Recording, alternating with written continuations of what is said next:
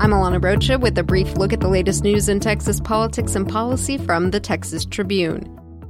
Today, the Texas Supreme Court will hear arguments over whether the state must disclose an execution drug supplier. 3 lawyers who represent death row inmates are seeking the name of the pharmacy that supplied pentobarbital, the sole drug used in Texas executions in 2014, when multiple states had botched executions with new drug combinations and struggled to find lethal doses. Lower courts have sided with the attorneys, rejecting the state's claim that disclosure would put the company in danger. A state shield law passed in 2015 keeps secret any suppliers after that, and it's unclear whether the supplier has changed. Now to the legislature, where Lieutenant Governor Dan Patrick has relieved Senator Kel Seliger of his new committee chairmanship after the Amarillo Republican made a lewd comment on a West Texas radio show. I have a recommendation from Ms. Sylvester and her lips in my back end. Seliger was referring to Sherry Sylvester, a senior advisor to Patrick. The demotion caps a weekend spat that started Friday when the lieutenant governor released committee assignments for the legislative session, and Seliger learned he had lost his longtime post as chair of the Senate Higher Education Committee.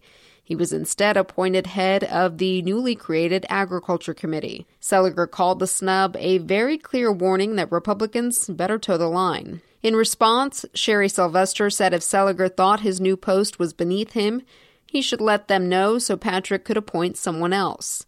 Seliger and Patrick have been at odds since Seliger voted against 2 of the lieutenant governor's priorities in 2017. Our Emma Platoff writes that Seliger could prove a thorn in Patrick's side. Patrick needs all 19 Republican senators to vote together to bring measures to the floor without Democratic support. A no vote from Seliger on partisan issues could jeopardize the lieutenant governor's agenda. Over in the House, State Representative Eric Johnson has announced plans to run for Dallas mayor. The Democrat enters a crowded field to replace term-limited Mayor Mike Rawlings in May. Johnson said he plans on keeping his House seat during the 2019 legislative session amid his mayoral run. Today, we are announcing the dates of the 2019 Texas Tribune Festival, marking year 9 of our signature event. Mark your calendars to join us on September 26th through the 28th in downtown Austin for more than 100 panel discussions, debates, keynote addresses, and community conversations all centered on and around politics, public policy, and life in Texas. Get information on our biggest event of the year at festival.texastribune.org. I'm Alana Rocha with the Texas Tribune. You've been briefed.